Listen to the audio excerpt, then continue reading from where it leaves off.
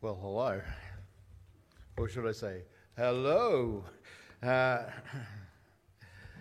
old couple were sitting on their rocking chairs out on the veranda one afternoon, and the old man turns to his wife and he says, "Honey, whatever happened to our sexual relations?" She scratches her head, she thinks for a moment and says, "I'm not sure, dear. We don't even get a Christmas card from them anymore." We're at the sex part of our series on love, sex and marriage, and it might surprise you just how much the Bible talks about sex and how positive it is about it and how gloriously wise God's ways are. Whatever age, whatever stage, whether single, married, widowed, divorced, struggling, content, the Scriptures have something to say about sex and about you. But we also need to know what he says, even if this is something that's not part of your life at the moment or you think it never will be anymore, that's long gone, so that we can know how to disciple others, encourage them, help them if they're struggling, and so we can work out what to do and what to say and what to pray in the midst of the culture wars that we're experiencing and in the midst of on these issues. The Scriptures arm us to help others. But if we're going to look at this issue of sex, then we've got to be frank and realistic about it, because that's what the Bible is, frank and realistic. God invented sex. He made us sexual beings. It's a powerful and wonderful part of our human makeup, and God's not embarrassed to speak plainly about it for our benefit. But before we get to what God has to say, I just want to reflect on the revolution that we find ourselves, I don't know if we're in it or at the tail end of it or after it. Many of you would know better than me about the massive cultural shifts that have been taking place over the last few decades, because you've lived through them. They say the 60s were where the revolution happened, the sexual revolution. But the seeds had already been sown with the ramblings of Freud and Jung, the invention of the contraceptive pill in the 1950s. But I believe it was also due in part to the deaths of 50 million young men in World War II, which left tens of millions of children hitting their teens and 20s without a father. And in the rebuilding of society and the promotion of family and stuff, there was this boom of children as well after the war. And so the boomers were coming. And they got to the 60s and people were eager to fill in the void left by the lack of fathers. And what do? We're now in this Cold War. The world's going to end. And so sex, drugs and rock and roll were the answer. And so the 60s came, and free love was the catch cry of the Western world. And various people, intellectuals like Kinsey, Mead, Masters and Johnson, were aiming to provide an intellectual foundation to justify it all and undergird the revolution that was happening. And so, following on from that, in the 70s, there was a deliberate and concerted push for freedom of speech, which was primarily an issue about pornography, with the Oz Magazine court case, which meant that censorship laws were repealed, which meant that in the early 80s, you had a whole stream of movies hit the mainstream cinemas featuring full-on nudity and sex, billed as teen comedies, Revenge of the Nerds, Porky's Revenge, all those kind of movies. In the 90s, the dialogue in sitcoms changed. It wasn't Family Ties anymore. It was now, it was all about, Sex in the City. And it's just normal now to have sex scenes even in PG movies. And so you've got to be careful what you take your grandchildren go to see. You'll be shocked at some of the things that come out. And it's just normal to see sex used in advertising because sex sells.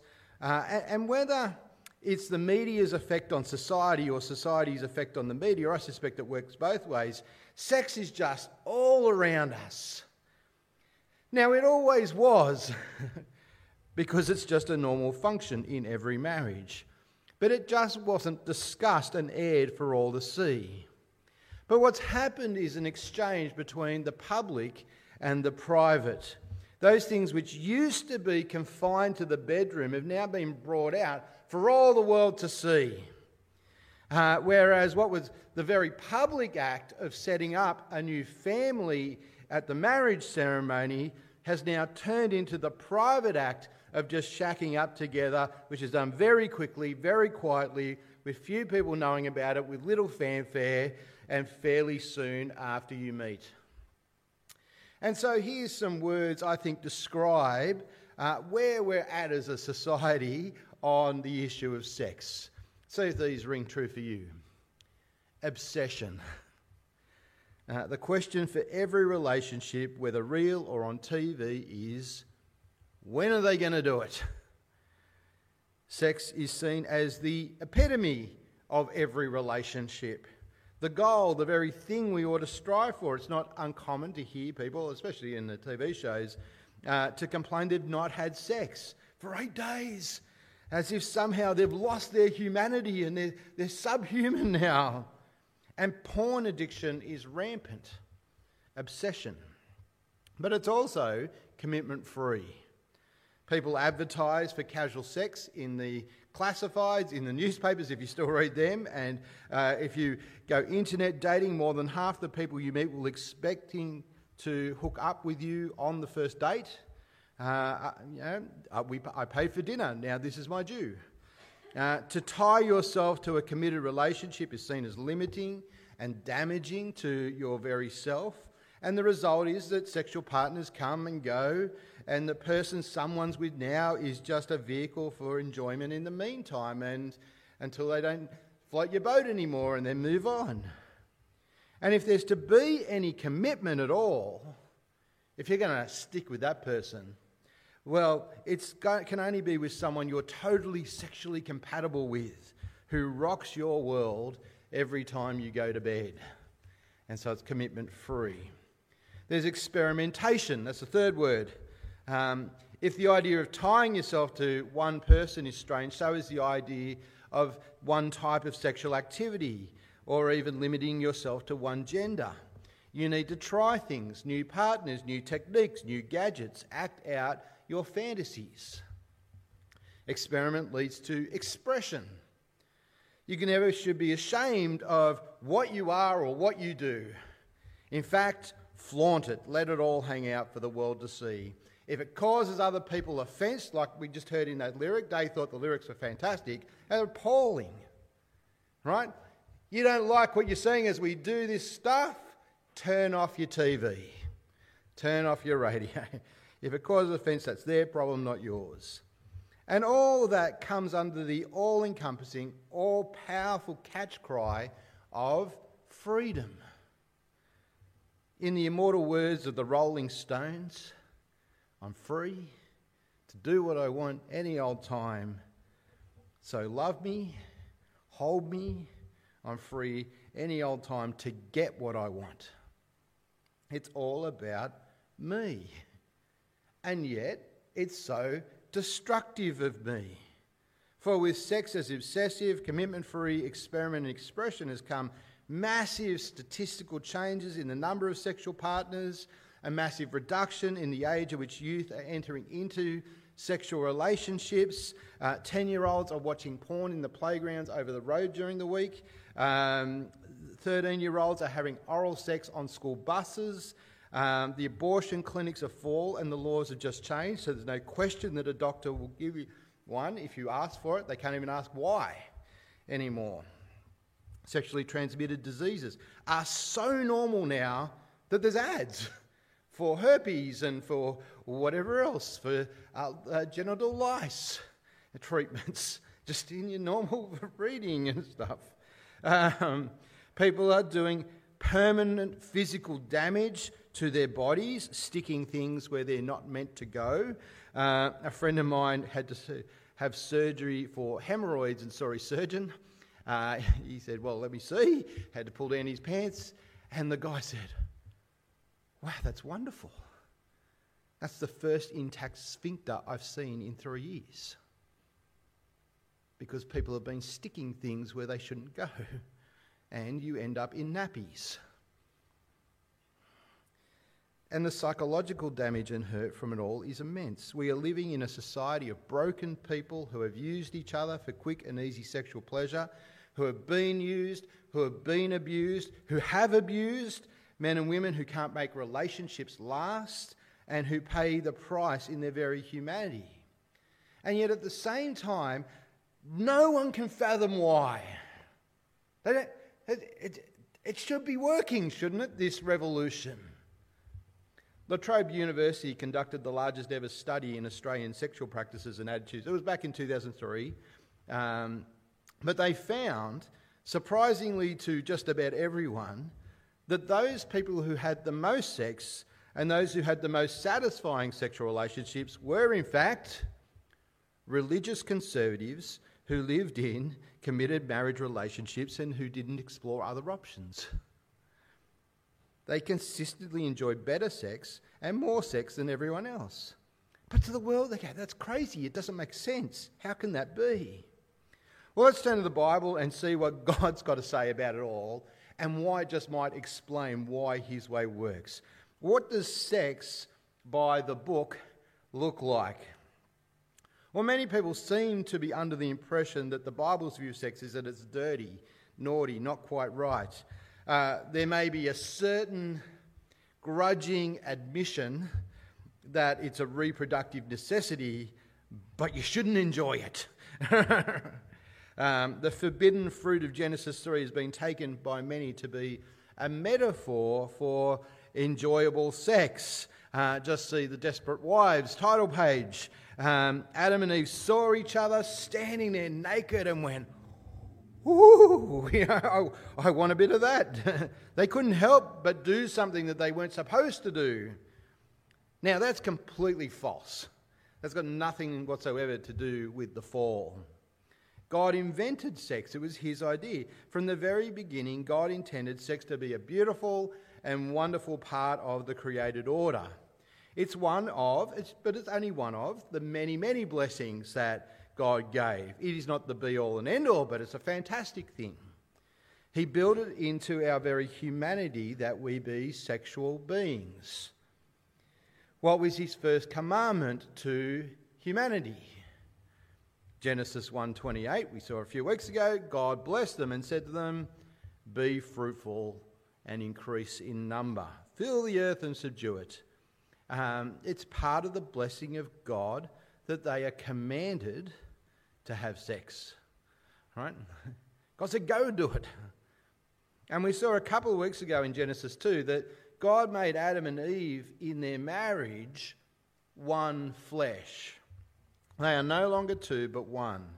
And sexual union and intimacy is the most obvious and powerful physical aspect of that oneness. Now, there's more to the oneness than sex, but sex is the physical expression of it.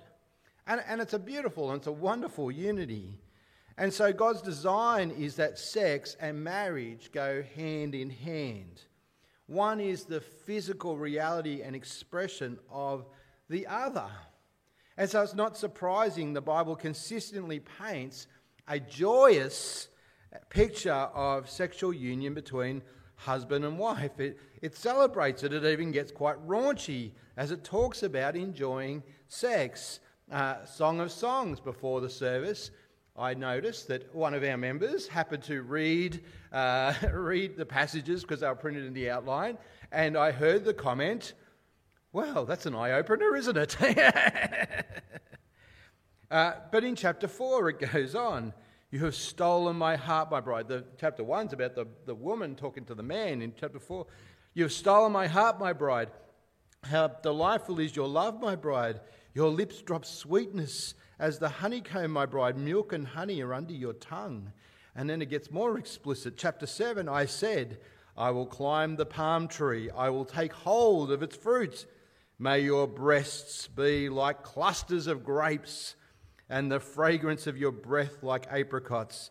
Your mouth is like the best wine flowing smoothly for my love, gliding past my lips. I won't go on. What's funny is that years before we were going out, Alice and I were on beach mission together. That's where we met. And she and I, who didn't know each other, were asked to read random selected passages from the Song of Songs for our Beach Mission team. Alison still hasn't forgiven the leader for the embarrassment of it. But hey, she married me, didn't she? Anyway, so it worked in the end. See, sex is not given to us from God purely and solely for the purposes of procreation, of having children. It's also given by God for our enjoyment and pleasure and to build our unity. And so the good instruction of Scripture is to continually find pleasure in your husband or wife's body and in no one else's. And so Proverbs 5 verse 15, drink water from your own cistern, water flowing from your own well. Should your springs flow into the streets, streams in the public squares, they should be for you alone and not for you to share with strangers. Let your fountain be blessed and take pleasure in the wife of your youth, a loving deer, a graceful doe. Let her breasts always satisfy you. Be lost in her love forever. Why, my son, would you lose yourself with a forbidden woman or embrace a wayward woman? Now, he's writing to his son. He'd say the same thing in reverse to his daughters. But sex is to be exclusive, according to God. Further, sex cements the relationship, and it does it very, very well. Sex is like super glue that bonds two people together, which is why it's so hard on a person when someone they've been sexually active with leaves. You see it in the on-again, off-again relationships that people have. If I notice a couple continually breaking up and getting back together and off again, one of the first questions I ask him is, how far have they gone physically? And invariably, the answer is they've gone the whole way or very close to it. And so they've glued themselves to someone who they don't get along with, who they don't like, who they don't really want to be with, or they know is bad for them. But they're bonded physically, and it has this dramatic impact, and it keeps bringing them back together again because they're glued to someone they know they shouldn't be. And so they're on again, off again. And because it's like super glue, you leave a piece of your every partner that you've had, and you take it into every future relationship. Just like when you pull your fingers apart after you've glued them together, you will leave a piece of skin from the other finger on the other one. Now, it's actually part of the good design of sex by God that it works so well in doing that, in keeping us glued to each other. But it's also why sex and marriage have to go together in God's world for it to work properly. Sex is for marriage, and marriage is for sex. It's both ways. The commitment to never leave under any circumstances, better, worse, richer, poorer, sickness, health, and the glue which binds them together reinforce each other. The Anglican marriage service puts it so beautifully. Marriage is a gift from God for the well-being of mankind and for the proper expression of natural instincts and affections with which He has endowed us. Marriage is a lifelong union in which a man and woman are called so to give themselves in body, mind and spirit, and so to respond. That from their union will grow a deepening knowledge and love of each other. In the joys and sorrows of life, in prosperity and adversity, they share their companionship, faithfulness and strength. It's great stuff, the Anglican Prayer Book. And because of the nature of it, the closer the bonds of unity in the marriage, the better and more satisfying the sex. Because it's more than just using the other person for a few moments of pleasure. It's the giving of both people's mind, body, and spirit in love for the other. And so doing things that build the relationship, that demonstrate care and love for the other person, is by far the most effective form of foreplay. Right? It's better than roses. It's better than stuff. Take the garbage out. One of my mates, his wife, says there's no greater turn on for her than when he takes the garbage out. Because when he does things like that, he creates an environment of loving concern for her and the home they've built together, and she gets randy. And they have one of the cleanest houses I know of. And they also have lots of kids. But anyway, but let's get practical. Let's turn to the passage from 1 Corinthians 7 that was read and see what God's got to say there about sex and marriage, and draw out a couple of things maybe to work out on our own relationship, if we're in one, or prepare ourselves for the future, or that we might pass on to others to encourage and help them. 1 Corinthians 7. Paul's responding in Corinthians to questions that he has been asked by that church about sex and marriage. And you can see there in the first verse that they're wondering whether sex is dirty and they shouldn't have it anymore, even if they're married. That's the question they've asked him. And he's responding to that. And he reaffirms the goodness of marriage and the goodness of sex. And in particular, he helps us to see two things. One, that sex is and should be an act of service for the other, and it's not taking. And two, he points us to God's great desire for all of us, in whatever situation we're in, for holiness. So you see in verses 3 and 4 that sex within marriage ought to be for the benefit and service of the other person, and sex is not for yourself. So verse 3, a husband should fulfill his marital duty to his wife. Right? It's a duty. Right? And likewise a wife to her husband. A wife does not have the right over her own body, but her husband does. And if he stopped there, you'd say, sexist pig, how dare he say that? But he goes on, in the same way, a husband doesn't have a right over his own body either, but his wife does. Do not deprive one another. So it's not setting up, that women are the sex slaves of men, nor is it doing the other way around. It's about mutual concern for each other. That means, I gather, that you need to get to know the sexual needs of the other person in marriage. Find out whether doing this or that is painful or difficult or embarrassing, or whether there are ways you can make the whole experience more pleasurable and enjoyable. It means you might have to help each other out at various times and encourage them. It's one of the things we can help educate the next generation on as well.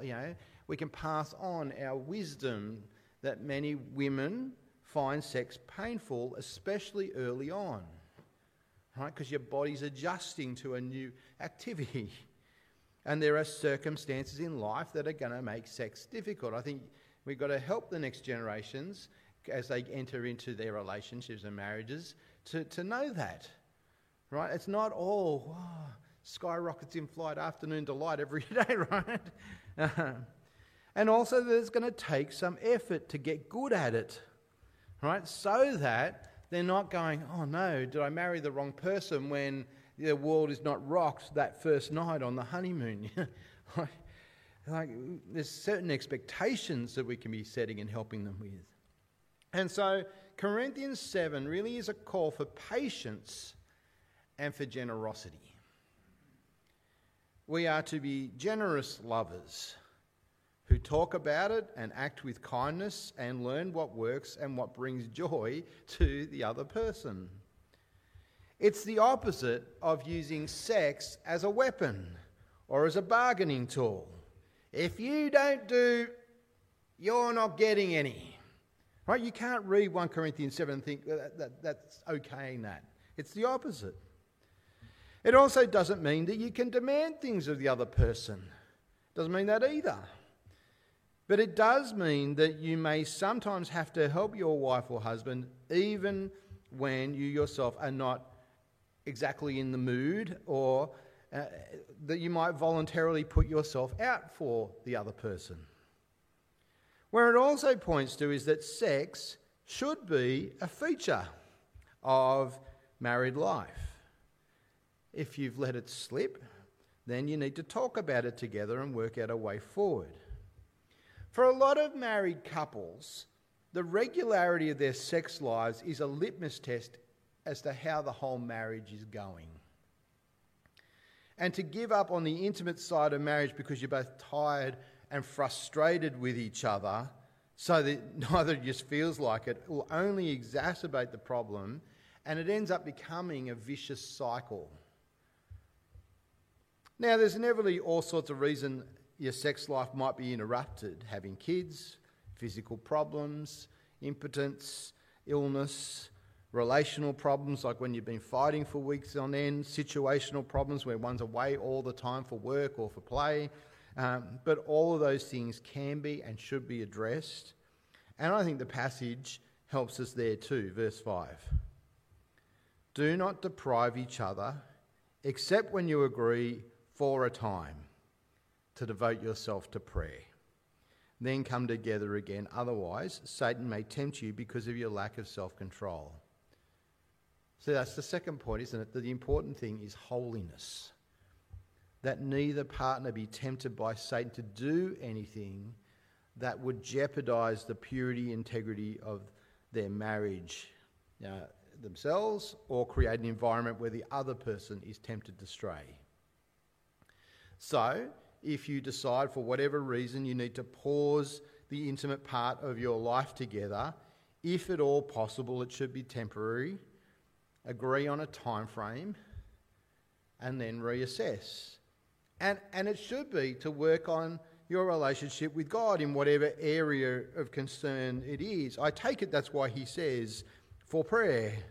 He's not saying just leave off for 5 minutes while I have a quiet time tonight, right? All right, we'll come back to it, honey. In other words, the break is to sort things out with God, with each other, and come back together. And the danger in not working something out is it leads to distance in the relationship, or worse, lust after other people, pornography, or even to adultery. And since sex is the glue for marriage, you've got to keep applying it. So here's God's pattern, God's design for sex. And it's really good.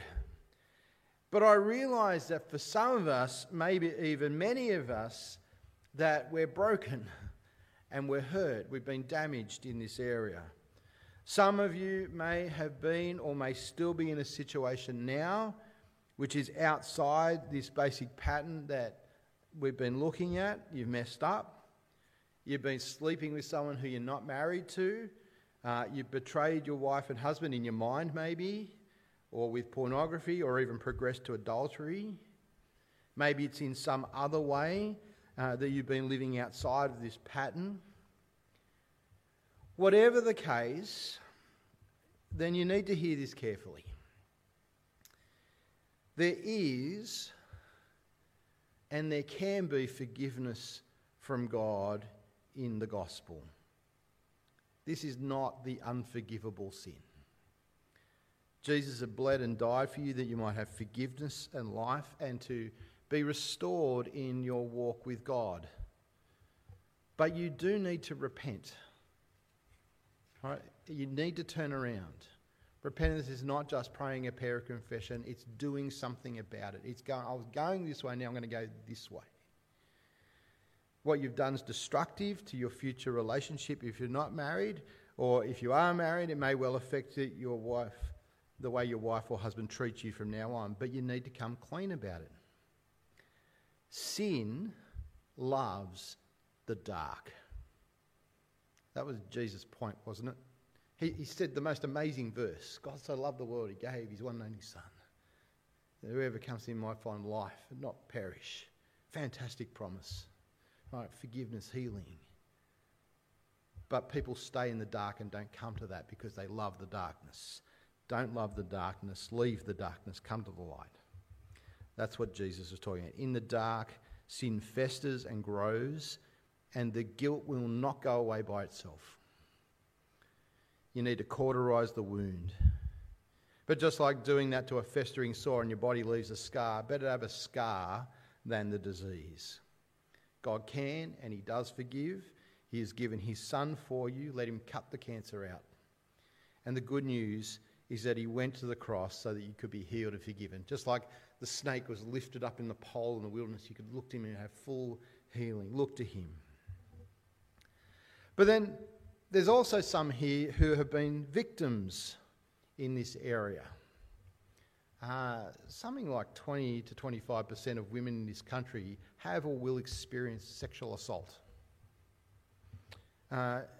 Maybe you've been there, you've been hurt or damaged by someone else, and now you're living with shame. Maybe you've been assaulted, maybe you've been cheated on, maybe you've been betrayed. Can I also say to you that with Christ, there is and there can be healing and mercy. Jesus knows our deepest needs, and he understands our hurts, our failures, our fears, our shame, and he is in the business of bringing new life. But then there's also those who want to honour God in this area but are frustrated because no matter how much they have longed for a husband or wife, it's not happening. Or maybe you've lost a husband or wife and you are not any less of a person, human, because you are single. You are not subhuman because you aren't having sex. God doesn't love married people more than he loves single people. And he's calling all of us to find our identity and love in him. Whoever we are or whatever our situation, we mustn't let our brokenness define us. These things might help to explain who we are, but they don't have to define who we are. To be defined by our brokenness is the sure path to bitterness and loneliness and godlessness. Don't let them define you. They may explain who you are, but don't let them define you. And Jesus is in the business of bringing new life, wholeness, and a new identity in him. And just because there's pain now doesn't mean there always has to be. But let me conclude. Sex is a wonderful gift from God. No doubt about it. And while scriptures aren't obsessed with the pleasures of sex in the same way our culture is, and while it can be the source of great pain and shame when we step outside of God's pattern, all the same, God's undeniably enthusiastic about sex and makes it plain to us that physical sexual pleasure is a very good part of his creation for a man and a woman. It's something worth celebrating and something worth giving thanks to God for. So why don't we do that? Father, we thank you. You are wise and good. You are our maker, and you've given us instructions for every area of life to bring us healing, joy, satisfaction. Father, we pray for those who are married that you would protect their marriages and help them to work on this area and every area of their marriage. We pray that their intimate life might bring joy and fulfillment to both husbands and wives. We pray for mutual concern for each other. We pray for where those marriages where sex is difficult, that you might have mercy.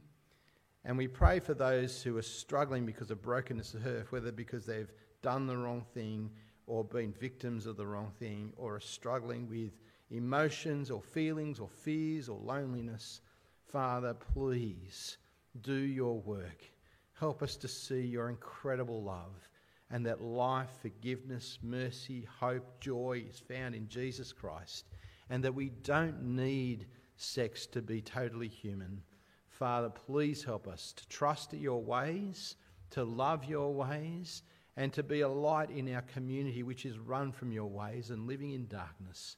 Father, Please may your gospel shine forth from us in every part of our lives. Amen.